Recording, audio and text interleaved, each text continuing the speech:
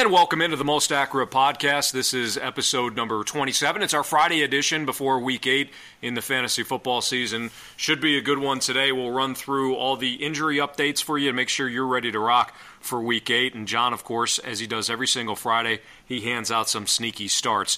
And joining me right now is John Paulson, 444.com senior editor. How we doing, JP? I'm doing pretty good. I just want to give condolences to those folks who are facing the Baltimore defense this week. Your game's probably over, but we'll see what we can do to try to narrow the gap. And we will go over the Thursday night football game in a second, but before we get into that, John, tell us about the music that helped brought us in today. Yeah, bring us in. This is another B-side from the early aughts from 2004. Franz Ferdinand released their self-titled album, which is excellent. And there were a few B-sides off that were really good. And this one is called Van Tango. You can find it on Spotify on the deluxe version of that self-titled album. We also put it on the Most Accurate Podcast playlist. As John noted from that Thursday night football game, the Ravens win 40-0, and in the fourth quarter alone, C.J. Mosley had a 63-yard interception return. Chris Moore had a fumble recovery in the end zone to add to another touchdown, and then Jimmy Smith had a 50-yard interception return. So the Ravens' defense was monstrous last night. Jeremy Maclin also scored on a nice 34-yard touchdown pass from Joe Flacco before Joe Flacco was knocked out. Justin Tucker had a big night, 55 and 48-yard field goals piece. What was your biggest takeaway from the Thursday night stats? Well, it was obviously a dreadful performance by the Miami offense. 176 yards passing, 2 interceptions for Moore. That led to Jarvis Landry, or you're probably not going to get good stats out of both Kenny Stills and Jarvis Landry, and you're certainly not going to get much out of Ajayi or Julius Thomas in the passing game either. I thought Stills had the 10 targets. I thought he was a good play, and he ended up with 65 yards, so it's not too bad. PPR, he had 11.5 points. So I'm sure Jarvis Landry owners are disappointed with the 8.3 that they got in PPR, 3.3 in standard. There should have been more garbage time here. He actually had a good matchup in the slot, but they obviously were scheming to limit him or take him away. 12 targets and only 5 catches. And, Ajayi with a pretty good matchup against the Ravens. They've been struggling. Last week they got shellacked in the running game, but they got Williams back on the defensive line last week and didn't do much with it. But this week, very much limited the Miami running game, which has been struggling all year. They still don't have a rushing touchdown, so we've been moving Ajayi down in our rest of season rankings. I had him at 9 this week because I thought it was a good matchup against the Ravens, given the way they played against the run. But, just the carries weren't there because the game got out of hand. He only had 13 carries and 23 yards. On the flip side, we've been looking at the Baltimore backfield, trying to figure out what's going on with it. And Collins has been outrunning Buck Allen, all year. But Allen's been getting a lot of the passing down work. He also gets the goal line work, red zone work, a lot of it as well. But Collins turned in 113 yards in the running game and then 30 yards on 2 catches, which is, he hasn't been really utilized in the passing game much at all. He had more catches than Buck Allen did this week. So that's good sign for him. So he's definitely a hold. And then Buck Allen is starting to look like his stock is dropping with Danny Woodhead likely back in week 11. And obviously the Jeremy Maclin, 3 catches for 53 yards, a touchdown. That's a good result for him given what he's been producing the last few weeks. Let's move into some injury news now. We'll start off with Tevin Coleman. He only had 19 snaps a week ago. Then he was limited in practice earlier in the week. So that could help explain why he didn't have much of a role for himself, even though the Falcons were trailing throughout that New England game. Dan Quinn expects Tevin Coleman to play in Week 8 against the Jets. The matchup is right, John. Do you trust Tevin Coleman as a potential RB2? We'll see what he does today, and if he's listed as questionable versus Jets. If he's questionable, if he's removed from the injury report. If he's removed from the injury report, it's clear he's going to play. If he's questionable, we have to keep track of that, and that's an early kickoff. So that's good on Sunday. we'll at least know ahead of time. And obviously, if he's out, you want to get Devonta Freeman in, daily lineups all over the place because he's going to see a monster workload. Stefon Diggs, he's questionable for Week 8 against the Browns. The problem is the Vikings have a trip to London this week against the Browns, and then their bye week next week. Do you trust Diggs to be in the lineup on Sunday? Well, on a personal note, I'm very upset to see him listed as questionable because that means I have to get up at 5:30 in the morning to grind the Minnesota Vikings injury report because it's an early London kickoff. But it's just part of the job. I will soldier on, I guess, and set my alarm. We have a big Halloween party in the neighborhood, and it's a monster Halloween party. A couple years ago, they had a full wrestling ring out front in the front yard, and there were Mexican wrestlers there jumping off the roof and putting on a show. It was pretty amazing. Wow. It's just a great party, and I always have to leave at midnight or 11 o'clock because of the stupid London games. Anyway, Stefon Diggs, just want to remind folks that when he's on the injury report last year, he did not perform as well as he did when he was not on the injury report. So in the 7 games where he was listed on the injury report, at some point during the week, he averaged 4 catches for 37 yards and 0.14 touchdowns in those games. And then in those games, he never cracked the 60-yard mark, and he only scored 1 touchdown. In the 6 games where Diggs was not on the injury report, he averaged 9.3 catches for 107 yards and 0.33 touchdowns per game. That was 11.5 targets per game, and he cracked the 60-yard mark in 5 of those 6 games and gained 100 yards 3 times in those games. So there's a big disparity between Diggs on the injury report, off the injury report last year. Now, will that carry over to this year? Not sure. I'll have him ranked, since it's such a short week, given his talent, maybe his maturity, maybe he's able to play through the injury a little bit better than he did last year. I'll have him ranked in the top 20, top 25 for sure. Just given that looking at the wide receiver rankings, with 6 teams on bye, it just bumps everybody else up. So, but owners should just be aware of that split so that when they're putting him in the lineup, there is some downside there. It's not a shoe. He's not a shoe-in to get his typical 6 for 80 and maybe a touchdown that he would get when he's healthy. John, let's talk about the 2 wide receivers for the Detroit Lions. Golden Tate, he was limited in practice yesterday. He's dealing with the shoulder injury, and Tate even admitted that he isn't sure if he'll be able to suit up Sunday night against Pittsburgh. And then you have Kenny Galladay, and he's dealing with a hamstring injury. He didn't practice on Thursday. So would you trust either of these 2 wide receivers to play Sunday night against the Steelers? Well, we got to see with Galladay because he was expected back, and then was yesterday like a day of rest for him, or did he have a setback with his hamstring? He was expected to come back, and we're at a point where we don't know. It's a Sunday night game on top of it, so that's going to cause problems. I would expect Tate to miss because it was supposed to be a multi-week injury for him, and the fact that he's practicing is kind of a surprise.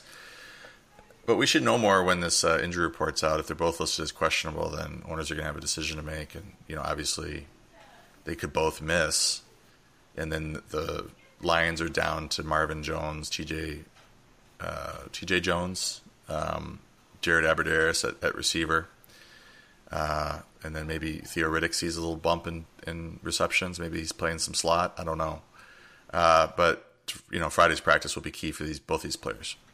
Martavis Bryant is going to be inactive for that Sunday night game against the Lions. That's what Mike Tomlin said, and Bryant said that the reason Tomlin gave him was that it was a social media incident. And if you didn't know, Bryant took to Instagram, and after being told that Juju Smith-Schuster, who's a rookie for the Steelers, is better than Bryant, Bryant said, disagreed with that, and then basically threw his teammate under the bus, and then said that he just needed more touches. Well, Bryant is going to be inactive, as I just mentioned, and then Smith-Schuster, he's dealing with a concussion, but he was a full participant at Wednesday's practice. So with Bryant out, do you trust Smith-Schuster as a fantasy option this weekend? I do. He's listed as one of my sneaky starts. My son picked him up and has him starting in his lineup at receiver in his league, and so I do trust him. With Bryant out, they're not going to try to force him the ball at all, so they're just going to run their offense as typical. And Big Ben struggles on the road. That's well known, but the focus is going to be on Antonio Brown, and Schuster should be able to thrive there. The one question I have, or one recommendation I have, is that he's changed his name to Schuster Smith, because I think that rolls off the tongue, as they say, a little bit better than Smith Schuster. But other than that, I think he's a good start this week. All right. Willie Snead is practicing in full ahead of the Saints matchup with the Bears. Michael Thomas also returned to Saints practice on Thursday. So Michael Thomas, obviously a legit wide receiver one. What does Willie Snead's participation do for Ted Ginn? I noticed that you had Ginn as late as last night in your top 25. Yeah, I think Ginn's a good start. He's been very involved in the offense. I don't think his role changes a whole lot with Snead coming back, because Ginn brings something that these other Saint receivers don't have, which is really good blistering speed, and that's what they were missing with Brandon Cooks leaving. That's why they signed Ginn, is to catch the deep ball, to threaten the defense deep. So I don't think his role changes a whole lot with Snead returning, unless Snead starts to tear it up, because Ginn's been playing 50 to 70% of the snaps. I think that's going to continue. Snead probably splitting time with Brandon Coleman there as the third receiver, and I wouldn't start him this week if I could avoid it, even though the matchup's decent, just because his playing time's up in the air. We haven't seen him play a full complement of snaps, and he's just been kind of out of sync, or not really into the offense with Coleman sort of establishing himself while Snead was suspended. John will hand out some sneaky starts for Week 8 in a minute, but wanted to let you know it's not too late to download the highest-rated fantasy football app. It's called Draft. You can play in a real live snake draft. It'd be done in 5 minutes, and they last for just 1 week, so you don't have to worry about injuries and some of the bye week problems that fantasy owners face on a weekly basis. Drafts start every couple of minutes, so you can join one right now ahead of Week 8 or heading into the Week 8 weekend's games. The best part is you can play for cold, hard cash, and get this, your chances of winning are actually 80% better than on those salary cap sites. All new players get free entry into a real money draft when you make your first deposit. You can use our promo code 4for4 and play for real money and play for a real free game just by using that promo code 4for4. That's the number 4, F-O-R, and the number 4. It gets even better with Draft because they're so sure that you're going to love it that they're offering the Most Accurate Podcast listeners a money-back guarantee of up to $100. Just search Draft in your app store, or you could go to draft.com and play for free right now using that promo code 4for4. Sneaky starts time, John. I always enjoy this on our Friday podcast. You list 4 quarterbacks that could be sneaky starts this week. Tyrod Taylor, Andy Dalton, Phillip Rivers, Josh McCown. Go. I was trying to decide who to talk about, and I kind of wanted to talk about all these guys, so we're going to talk about all these guys. Tyrod Taylor, as regular listeners know, we're big fans of his ability to put up fantasy points, especially at home. He's able to put up points in the running game if the passing game's not going well, but he should be able to put it up in both the running game and the passing game this week against the Raiders. He's number 17 on the season on a per-game basis, but he plays significantly better at home, throwing more touchdowns. He's accounted for 1.77 total touchdowns at home versus 1.22 total touchdowns on the road over the past 2+ seasons. Yardage is up as well. Total yardage, 257 yards at home, 220 on the road. So I like this spot for him against the Raiders. Dalton against the Colts. Obviously, the Colts are a great matchup. Dalton had a tough start to the season, 4 interceptions, I think, first week. But once Bill Lazor took over as the offensive coordinator, he's been the number 13 fantasy quarterback in the last 5 weeks. The Colts are 29th in adjusted fantasy points allowed to quarterbacks, so that's a good matchup. This game's at home as well.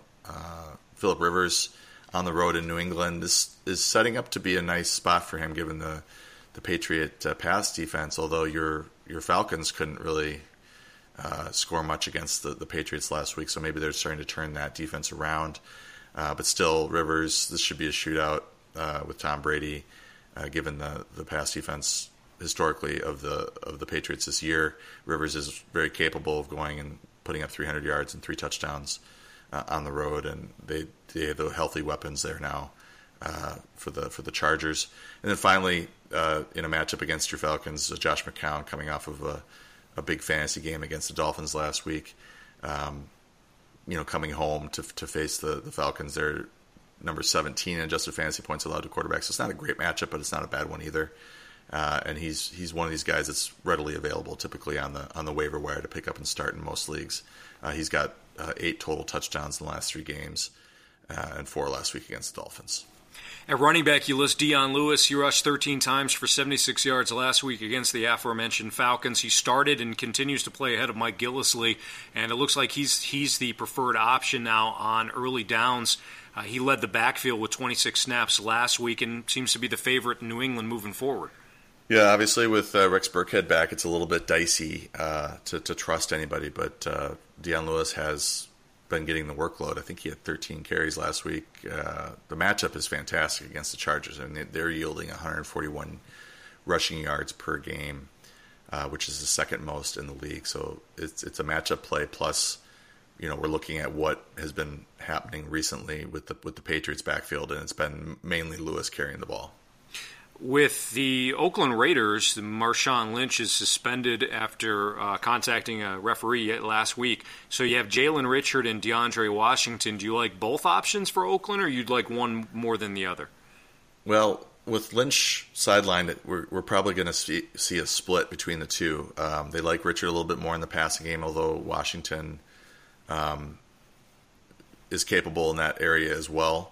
If you look at the last 3 games where the starter has missed, if you're looking at last week with Marshawn Lynch getting tossed early, 2 weeks, the 2 games last year where Latavius Murray was out, Washington averaged 12 touches per game, while Richard averaged 11 touches per game. In PPR formats, Richard gets the nod. I think he's averaged 4 catches in those 3 games compared to Washington's 2.7 catches. So you could use either of these guys and probably have a decent shot at 10 to 15 touches with both of these guys, because I think they're going to split the work against Buffalo. It's not a great matchup against Buffalo, but I think in a week where owners are looking for anything to plug in there with 6 teams on bye, that both of these guys are capable of putting up some good fantasy points for owners in a pinch. Last week, the Bears, I think, only completed 7 passes, and they would continue to rely on the backfield duo of Jordan Howard and Tariq Cohen, and you have the latter written down as one of your sneaky starts. I think they attempted 7 passes. I had to double-check that, triple-check that. They did. They completed 4 passes, excuse me, for 107 yards, and 70 of those yards came from Tariq Cohen. So the key here is to look for Benny Cunningham's status. If he's out, then you can pretty confidently, I think, start Cohen, because they're not going to be able to get away with this really low volume passing game. I mean, they attempted 16 passes against Baltimore, and then 7 against Carolina. last 2 weeks, 23 passes attempted for the Bears last 2 weeks.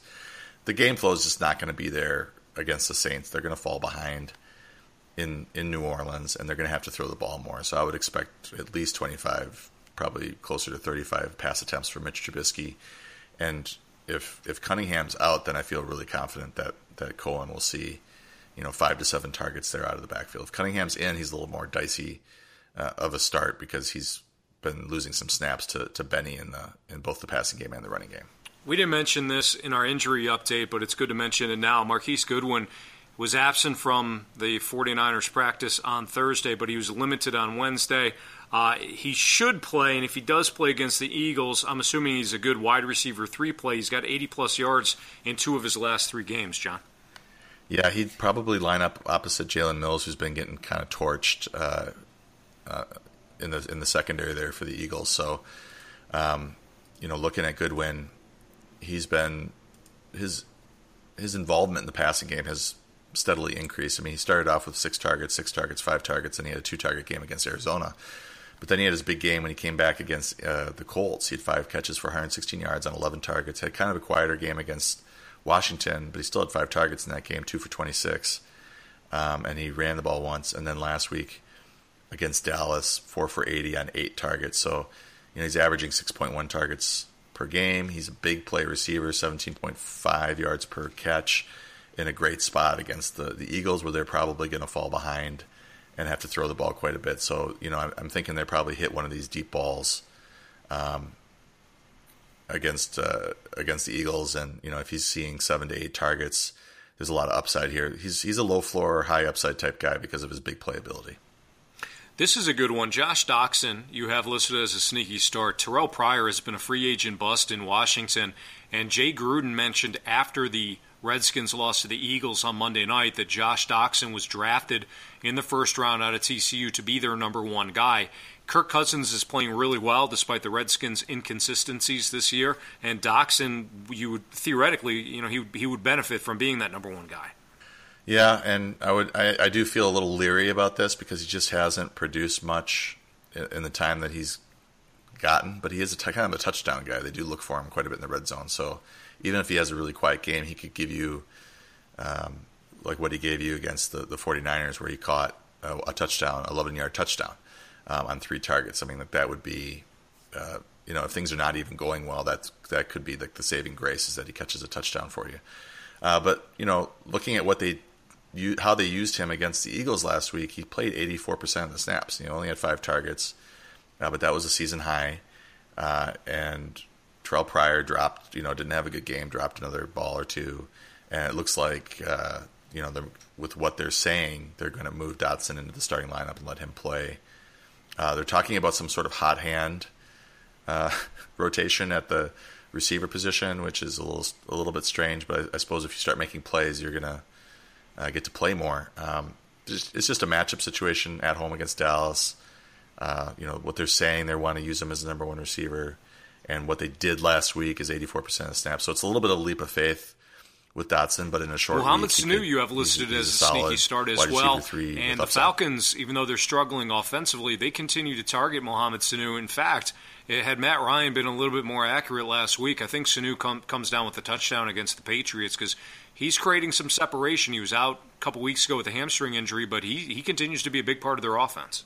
Yeah, Sanu's the slot receiver for the Falcons, and he should square off with Buster Skrine, but Skrine's got a concussion, I think, so he might be out as well.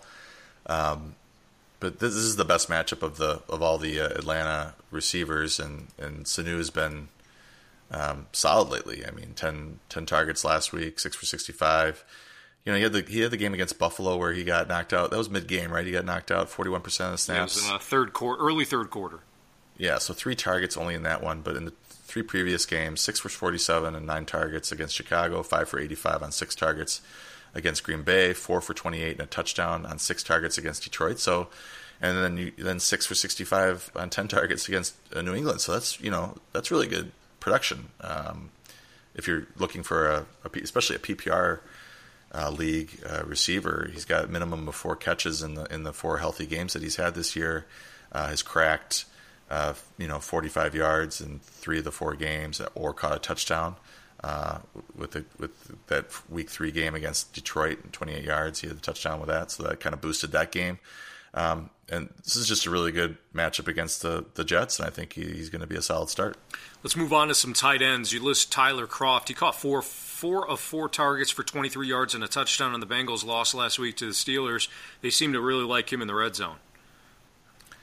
Yeah, Kroft has been a real solid lately since Tyler Eifert has been out. He had the 2 touchdowns early on. I think that was against Cleveland. Yes, in Week 4. And then last week, 4 for 23 and touchdown. He had 5 targets against Buffalo, 4 for 38. And, this is a good matchup against the Colts. They're 26th in adjusted fantasy points allowed to tight ends. And tight ends typically catch a larger share of their touchdowns at home versus the road. So, when in doubt, grab yourself a tight end that's playing at home, and you got a decent chance at a score. How about this? Yep. Jared Cook. Yep. Jared Cook is listed among your sneaky starts. He is a fan favorite here on the Most Accurate podcast, and thank God you love him, so we get a chance to talk to him. He is your favorite player, right? I mean, we've established that Jared Cook is your favorite player. A lot of times I'm just looking at who to pick, and if Jared Cook's there, I'm going to talk. I want to bring him up because I know you love him so much. I appreciate it. 6 catch, 107 yards last week against the Chiefs. They played on Thursday night, extra, few days here to prepare for the Bills. The Bills haven't been great against tight ends this year, and they just got shellacked by O.J. Howard and Cameron Brate, who had 158 total yards and 2 touchdowns combined against the Bills last week. They gave up 8 catches for 71 yards combined to Austin Hooper and Levine Toilolo. It nailed it. Toilolo. Nice. Did I? Yeah. In week 4. So this is a good spot. He's better with Derek Carr under center, and I think he's a decent play this week. I think I have him at 12 or 13. I like this idea of listing some defensive streaming options as well. Let's start off. You have 3. Let's start off with the Bengals. You list them as number 2. I know that because not only do I follow your rankings, I just looked at it. I needed a defense because Jacksonville's on a bye. I love the matchup here with the Bengals and the Colts. Yeah, at home against Jacoby Brissett. This is a nice spot. This is the Colts are 30th in adjusted fantasy points allowed to defenses, and the Bengals are pretty good defensively on that side of the ball. So I think I like them this week. I don't know why you would like the Saints against the Bears, that massive passing attack that Chicago brings to town, but you do list New Orleans as a potential streaming option. Yeah, even when the Saints are bad defensively, they're a decent start at home because the dome's tough. They typically jump out to a lead, and that forces the other team to take chances. And I think the Bears are going to be in that spot this week. The Bears are 28th in adjusted fantasy points allowed to defenses, and the Saints are actually a good defense this year. They've improved quite a bit on that side of the ball. I'd say mediocre plus or maybe up to good. So this is a nice spot at home against a rookie quarterback. And then finally, you list my Falcons, who have struggled defensively, but, I mean, the talent's there. It's just a matter of putting it all together. And I thought maybe that after the first half of the Super Bowl that things were really going to come together for Dan Quinn's defense. Nevertheless, good matchup this weekend against the Jets. Yeah, I'm thinking sacks. I'm thinking some interceptions there with, I think Josh McCown's a good fantasy start, but he's probably going to throw a pick or two, and if they get a sack, maybe there's a sack fumble, or this just seems like a game where the Falcons could maybe score a defensive touchdown. John, great stuff as always. You can follow him on Twitter at 4for4_John. You can follow me as well at Anthony Stalter. We'll see you on Monday's edition of the Most Accurate Podcast. We'll run through kind of a recap of Week 8, go through the pressing injury situations, and then, as we always do on Monday, John kind of sorts through the muddled RBBC situations around the league, and we'll look ahead to the Monday Night Football matchup, which is an interesting one. I don't know if it's going to be great, but it's interesting between the Broncos and the Chiefs. Always a good battle between AFC West opponents, but Denver's struggled. So we'll see you next time on the Most Accurate Podcast. Until then, good luck this weekend.